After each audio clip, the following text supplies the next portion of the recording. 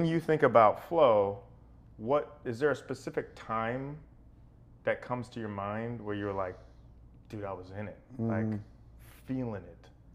Yeah, you know, the funny thing about being in the flow state, or if you have experienced it, because I feel like I have in fights, and there's other times where I have not. Totally. But you don't really quite realize it until you're able to get past it and then reflect on it and look back and say, okay, now I feel that one was different. I was definitely in the flow state, and that, you know, because obviously with my profession, it's, you can't be so rigid and expect something to be, this is my game plan, this is how it's going to go, because it's just like you're tied onto a tornado, and there's just so much atmospheric emotions around you with everybody in the arena, and you're fighting a guy who may or may not be the guy that you trained for, in the sense that, okay, I thought he was going to come out southpaw and he came out orthodox, or I thought he was going to go more wrestling, but he wants to stand here and box with me.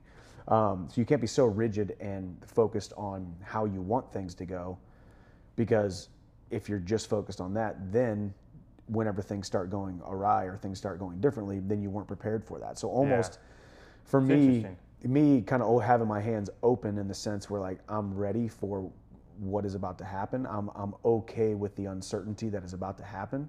Yeah. And then being in it, trying to make split-second decisions while also being taxed physically, emotionally, in the fight itself, you know? Totally.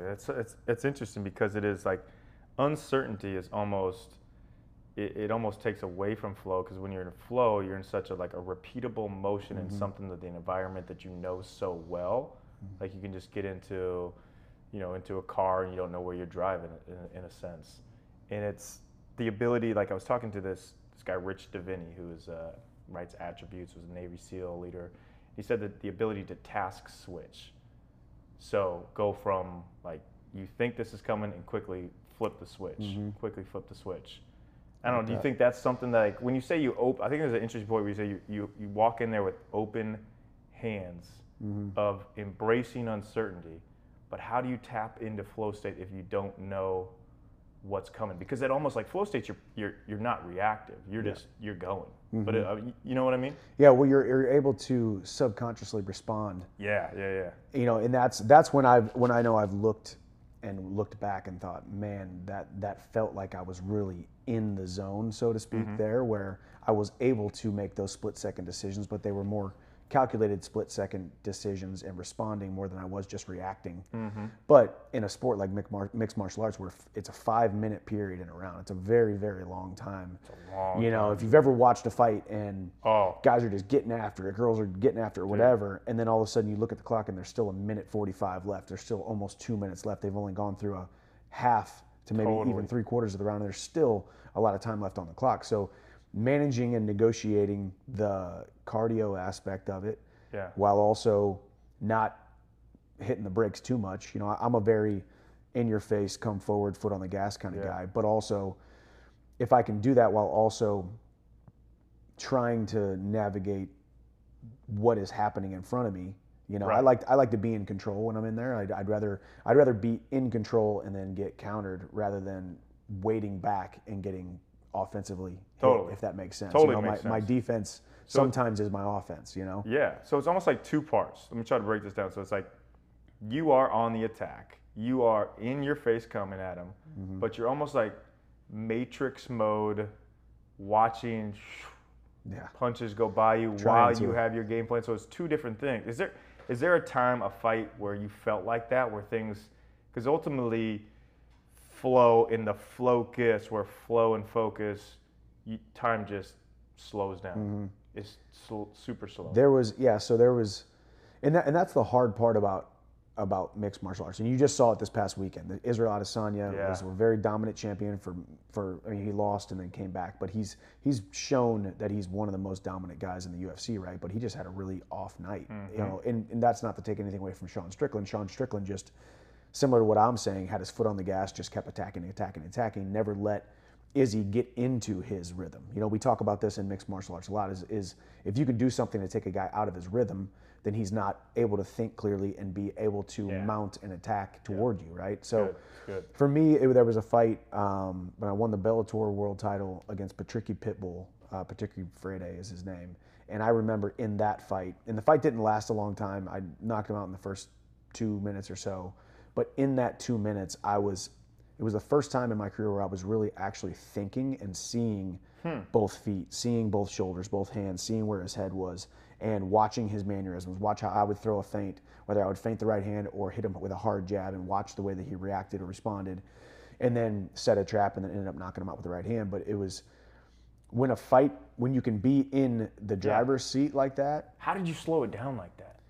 I don't know. Do you know? That's the question. The key, that's the question we try to figure out as athletes, or even people studying athletes, or translating this to business, to your family life, whatever avenue you're looking at. But I mean, I think the biggest thing for me is I don't believe that if you haven't done everything right leading up to the time, the competition, the bright lights, when the cage door closes, or whatever it may be, there's always going to be things that are going to go right or wrong. But when things do go wrong, if you know that you hadn't put in the work, if you know you didn't live with the right amount of discipline, if you know you didn't do everything that you needed to do, you're going to find a way with being okay with losing. So that's why I've always been so diligent about doing the small things right my entire career, because ultimately in our sport, that's why they call it the puncher's chance. You can get knocked out by anybody in the world. It doesn't matter if you're a 2001 underdog or a 2001 favorite.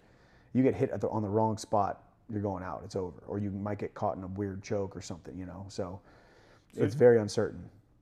Do you think, like, because that's a good point in the preparation of everything that you do in practice is every detail, every little thing that's going to set you up to be able to step in the ring or in the cage and not even have to think? Because do you think there's a thing of like, if you go into the cage and you're thinking, well, I got to do this, I got to do that, I got to do that, then you tend to, you get to that overthink, and then there's that slight, the supplementary motor cortex is a 0.1 second where there's hesitation, and then if you hesitate, obviously you're knocked out. Do you think it's like it all comes in the deep practice moments of the preparation? Well, yeah, I think it's actually much deeper than the practice. I think the practice is only a small portion of it. The practice for me, it's going to bed at the right time, waking up at the right time, supplementing perfectly, eating correctly. I mean, if you take a guy through two simultaneous training camps, but there's a guy over here who maybe he cheated on his diet a little bit, or he had a little alcohol, or whatever these things that he can't do. Like I have my non-negotiables, and I'm not going to do when I'm really training and focused for a fight, right? You're not going to see me at Chick-fil-A or eating Taco Bell. Like I have to. But if I did, the physical detriment wouldn't be as bad. I'd still make weight, but it wouldn't be as bad as the mental detriment. Me knowing that I'm eating what I shouldn't be eating, or I'm staying up late, or I'm choosing to go do this thing instead of being diligent with the small things. Because ultimately, that moment you get your hand raised, or that moment someone holds up the Lombardi Trophy, or the moment you win the Stanley Cup, that was the culmination, but it was all the little things leading up to that. And I believe a lot of guys' careers have been left on the table, or they could have achieved a lot more had they just been a little bit more disciplined when it counted leading up to it. And I'm not saying you have to be perfect, because trying to strive for perfection is impossible, and you can't. You'll never be perfect. But if you know you can do to the best of your ability the small things, then it will translate into, call it luck, call it fate, call it whatever. These things have a way of figuring themselves out. The better person on that night usually wins. He who did the most, he who trained the hardest, he who has the champion spirit, he who believed the most. So all these little things leading up to that one big getting your hand raised. All right, so I've been asked multiple times, am I still in college? No, I'm not. I kind of wish I was. But the reason I get asked that is because my skin still looks so young. I'm far from college, trust me. And I haven't always had the best skin either, like blemishes. Just 6 months ago, I had a huge, massive breakout, but that doesn't happen anymore. And honestly, it is because of OneSkin. I'm a true believer in what OneSkin is doing. They are addressing the skin at a molecular level, targeting root causes, not just the topical and trying to take blemishes away, but they're working on the root cause of what ages skin and functionalities and makes it feel and look younger. And they can actually reverse the age of your skin. Yeah, nobody else is doing that. My wife and I, Taylor, who's got beautiful skin, even more beautiful now, we went up to headquarters in San Francisco and watched how it all was done. Growing skin, the testing that they're doing, their OneSkin body, OneSkin prep, OneSkin topical supplement. They're changing it. They are reversing. They are anti-aging, reinvented. So OneSkin, if you want your money maker, your skin, the biggest organ in your body to be taken care of at the best level, this is for you. OneSkin.co, C-O, and the code for 15% off is David15. The link will also be in the show notes. That's OneSkin.co, David15. And reverse your age. No, I think you're the epitome of that. It's having talent, discipline, and consistency. That is the formula. You've seen a lot of people with talent. Yeah, well, that's always like. I get young people asking me all the time, "Hey, man, what's the secret?" Literally, the secret is exactly what your peewee football coach told you. It's like work hard, show up on time, be a person of good reputation, do the little small things right, and then if you got a little bit of talent to go with it, and then if you continue to build your body and build your athletic abilities, eventually it's going to work out for you. You just have to, be patient. Isn't it funny? Like, this is a little off the focus topic, but like success isn't hard. No. The formula is really easy. The execution is the challenge because people want to give up and they want to have some kind of pill or some kind of shortcut. And the best answer is exactly that.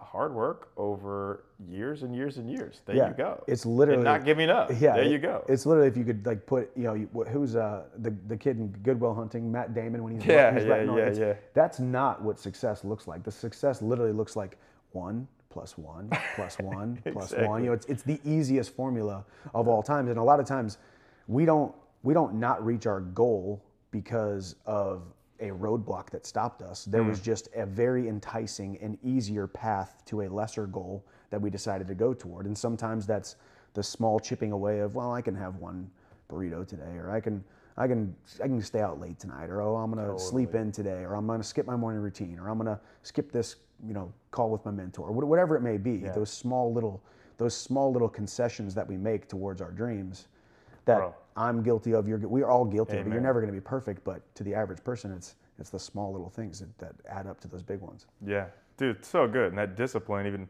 higher than that, is devotion to your family, wife, kids, what you have in your big picture. All right, so talking with Jordan and Kobe's mental coach, George Mumford, he said one thing that they would do every practice was try to get comfortable with the uncomfortable. And I know that's cliche to say, but like do something a little bit out of the norm, because it's almost when your brain gets too repetitive in something. Like, let's say, for example, you put a motivational quote on your fridge. After about 11 days, the mind becomes mute to that. And so there's this ever transforming challenge of how do you continue to, obviously get the reps in to become to that level of unconscious competence, like where it's just natural to you, but continuing to challenge yourself to push that proverbial ceiling higher. Does that make sense? It does.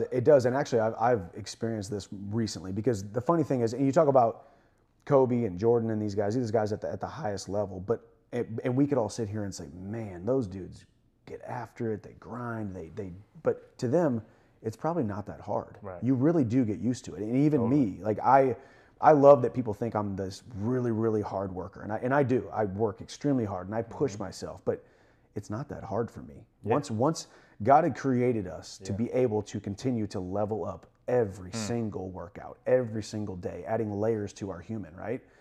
And at some point, what I do is actually really, really easy for me because I've put in all the work. So I have to find ways that, for me, cold water therapy over the last about 8 months was something that I was avoiding. I was pushing it off. I'm like, someday I'll do it. I'll figure it out. But really, it was a fear of mine. I did not like cold water. I could not withstand the discomfort, the pain, so to speak, of it. And I sat down one day and I thought, you know what? I want to be a world champion fighter. I want to be the man that I promised my wife I would be. I want to be the man that I promised my sons I would be. But I'm afraid to go sit in this water, right? And you start to challenge yourself in those ways. And the funny thing is, to people, they probably look at my workouts and say, man, like, that must be really hard for him. No, that's the easy part. Yeah. Getting punched and getting knocked out, or the fear of getting knocked out, the cuts and the stitches and the injuries, that stuff's not that bad to me, because I've built myself into that. But going to sit in that water, that's really, really, really painful and bad for me. So if I can make that small victory a couple times a week, whatever I decide it is, or even just being disciplined with, okay, I'm going to wake up at 5:30 and I am going to do my morning routine. I am going to read my devotional. I know this path right here leads to a better day, which then turns into a better week and a better month and a better year. So it's those things that the average person looks at and says, well, those are easy. Going to sit in water for 3 minutes, going to, waking up a little bit early and reading your devotional. But those are things for me that I had to really get out of my comfort zone in order to find new ways to challenge myself. Because I'm never going to be able to really challenge myself in these workouts. Not that I'm some superhuman guy. No, that makes sense. But you get to the point. Get to the point where I could pass out and puke, and it still wasn't that bad because I've already done it 1,000 times, right? Yeah, but totally. The water. But it's the outside things. It's the little things where you talk about leveling up your human. Yeah, man, that is. I love that point, because you often think about that it has to be something in your sport, but it's probably something else. So it all accumulates to you, and you walk in the cage of, I've got my game plan, I'm going to attack, and I've already done all the work. I have all the. I don't have to fear. I feel sometimes if you like it's all about getting into flow state and how long you can continue to ride that out.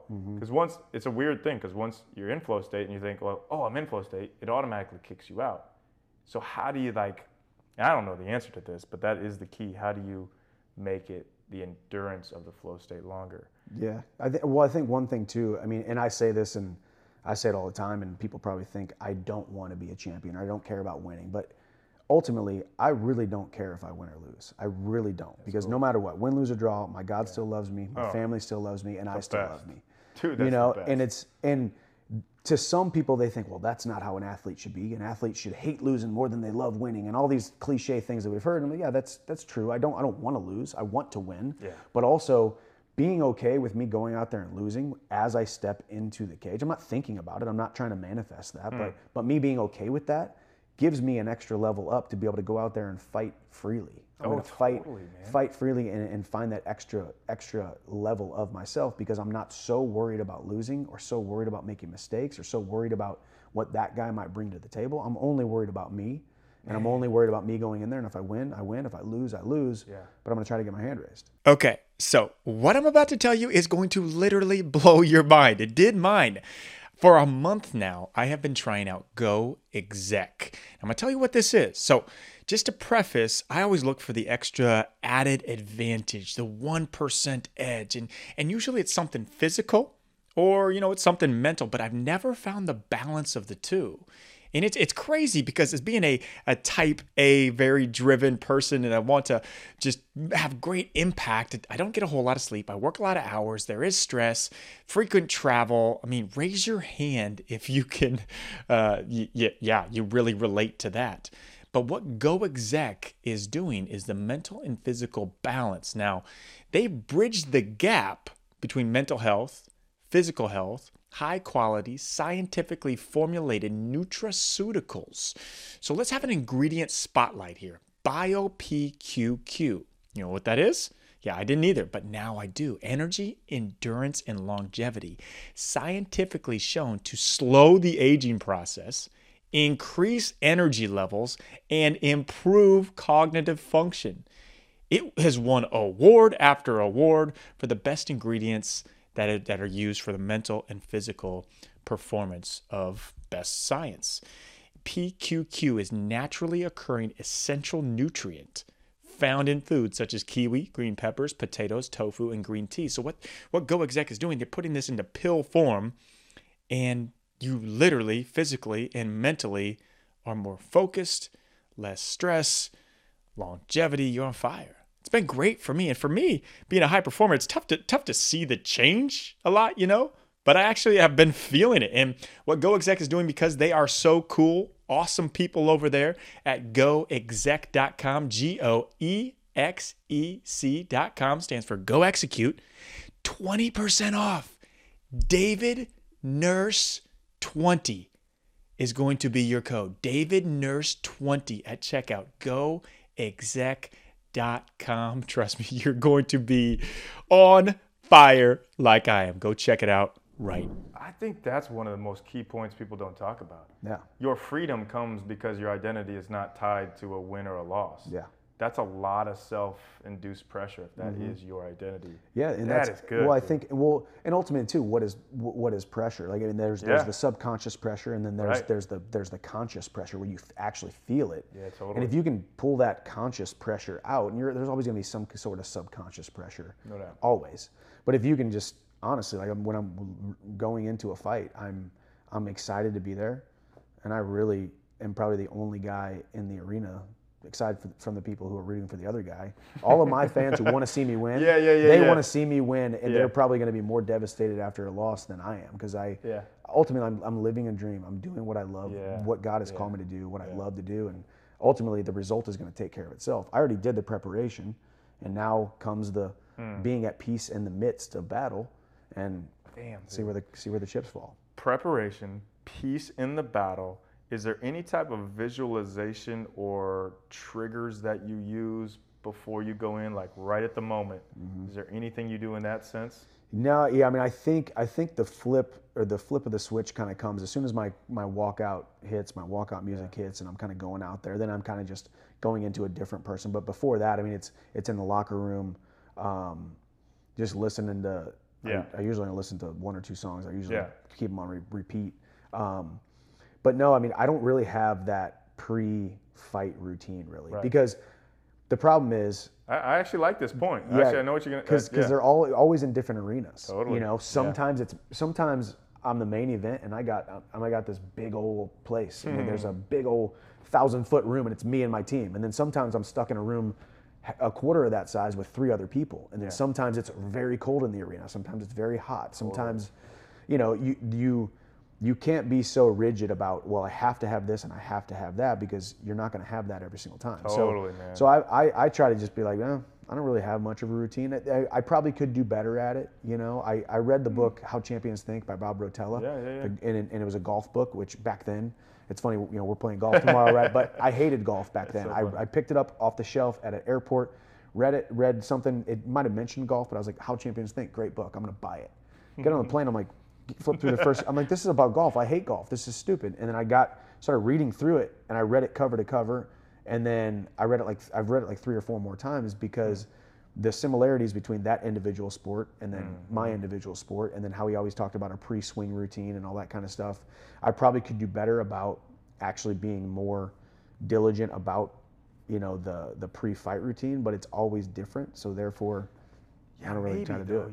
I mean, because then if you have a routine, and then if something goes off routine, then we become prisoners to our habits and our routines. I think there's something about the adaptability that you have of like, I've done my preparation. I know my identity does not lie in what the results are. I'm not basing anything off what my routine is. I'm attack mode. Yep. And man, I think that's definitely part of it, where you just have to kind of be fluid in there. You're just like, well, I'm here and I'm the guy who's strapping on the gloves, but I'm also the atmosphere or the event, the process. I am part of that, and I can't control said process. So I'm just going to be there, and when it's my time to go, I'll go. Yeah. Is there anything I'm not asking you about, flow or focus, that you can think of, like, dude, I think this is really important? No, I mean. I do think, because you did mention visualization, and I do think even just uttering the words that I'm going to find myself in a very good flow state in this fight, or I'm going to, if I can visualize myself, my next fight is against Conor McGregor, if I can visualize myself with Conor in front of me, and I know how I'm feeling, if I can tap into how I'm feeling in my visualization, what I'm feeling of that future me. Yeah. Because if you can visualize it more, you can visualize what it feels like, you know, what it looks like, what it smells like, all of those different things, how the fight's going to go, how you don't want it to go sometimes too, being in a bad position and then overcoming a bad position. It's not just. That's actually a really good point. Yeah, it's not just I'm winning and I just go out there and just absolutely dominate him. It's like, no, he's dominating me. How do you adjust to that? So you've already seen it go through in that, yeah. And I can visualize myself pulling myself up from the ashes after a round, or fighting my way out of a bad position, feeling myself being dead tired and getting a second wind or whatever it may be. Yeah. Because then also you've already seen it and you're able to do those mental reps and rehearsals, if you will. And I think visualization is something I didn't do at all in my college wrestling days that I started doing when I came into mixed martial arts. And then having that mental highlight reel as well, where writing those things down of all the times that I over exceeded my expectations of what I was capable of, and patting myself on the back for those things. You know, I think some people don't have a problem with it. Some people have a huge problem with being proud of themselves and being proud of what they've done, proud of what they've accomplished. I was one of those guys where, you know, I would win a match. I would beat a guy I wasn't supposed to beat. I would win the Bellator world title. It's whatever. I was supposed to do that. No pats on the back, no stopping to smell the roses. I'm going forward. I got to go to the next thing. But if we can really just love ourselves and be proud of ourselves, that's not a bad thing. Now, if I stand here and we're having a 30-minute conversation and I come off cocky and arrogant and pompous and narcissistic and all those things, of course, there's ways to handle yourself. But me, in the realm of my mind, between the safe four walls of my house, I want to be able to look at myself in the mirror and think I'm the best fighter in the world. That I'm going to be the best father in the world. That I am going to be a billionaire. That I'm going to rub elbows with people that I never thought I would. Now, if I sit here and tell you that on maybe the first day that we meet, you're like, okay, this guy's a little over the top, right? Nah, yeah. But just be proud of yourself and visualize yourself succeeding, and then also patting yourself on the back when you do succeed, because it does take. We underappreciate or underemphasize how much work it has taken to get to certain accomplishments. You know? Dude, absolutely. And winding up on that note, like. I think a lot of people, they bubble themselves, they glass ceiling themselves because they think, well, who am I to be able to, say, earn $1 billion? Most people have a number that they can hit and you can't get above that. Or who am I to make it out of my town? You come from small town Missouri. Everybody, we know, same thing. Like all our high school friends are pretty much still in that same town because they have that limiting mindset and they don't allow themselves to think bigger or, you know, congratulate themselves when they do something great. That's powerful, man. You have a presence about you that you're just like, and I think this is a really key point to focus, is just dancing in the fire. No matter what's happening, man, I'm a dance in the fire because you know there's a fourth in the fire with you. Yeah. Well, actually, a mutual friend of ours, John Gordon, right? Yeah. So to piggyback on that, because I did his show and then we got done off air and we were just talking, because I was talking about small guy from a small town, taught to do small things, right? And I was like, yeah, John, I just wish I could get rid of him. I wish I could just behead him and send him on his way. And he's like, well, but then why would you need God? You know, then why would you need a higher purpose? Why would you need, if you were able to just get rid of all of those demons, all the self-doubt, if you can get rid of all that small guy, you're right, you know, man. you need him. And ultimately, I used to hate him. I used to be like, gosh, I just want to get rid of him and move on to the next area of my life. But ultimately, I'm so thankful for him because he has helped shape me. And I always say, like, I'm not going to be able to get rid of him, but I've gotten really good at duct taping his mouth shut to the basement of my mind, right? He's always going to be there with me.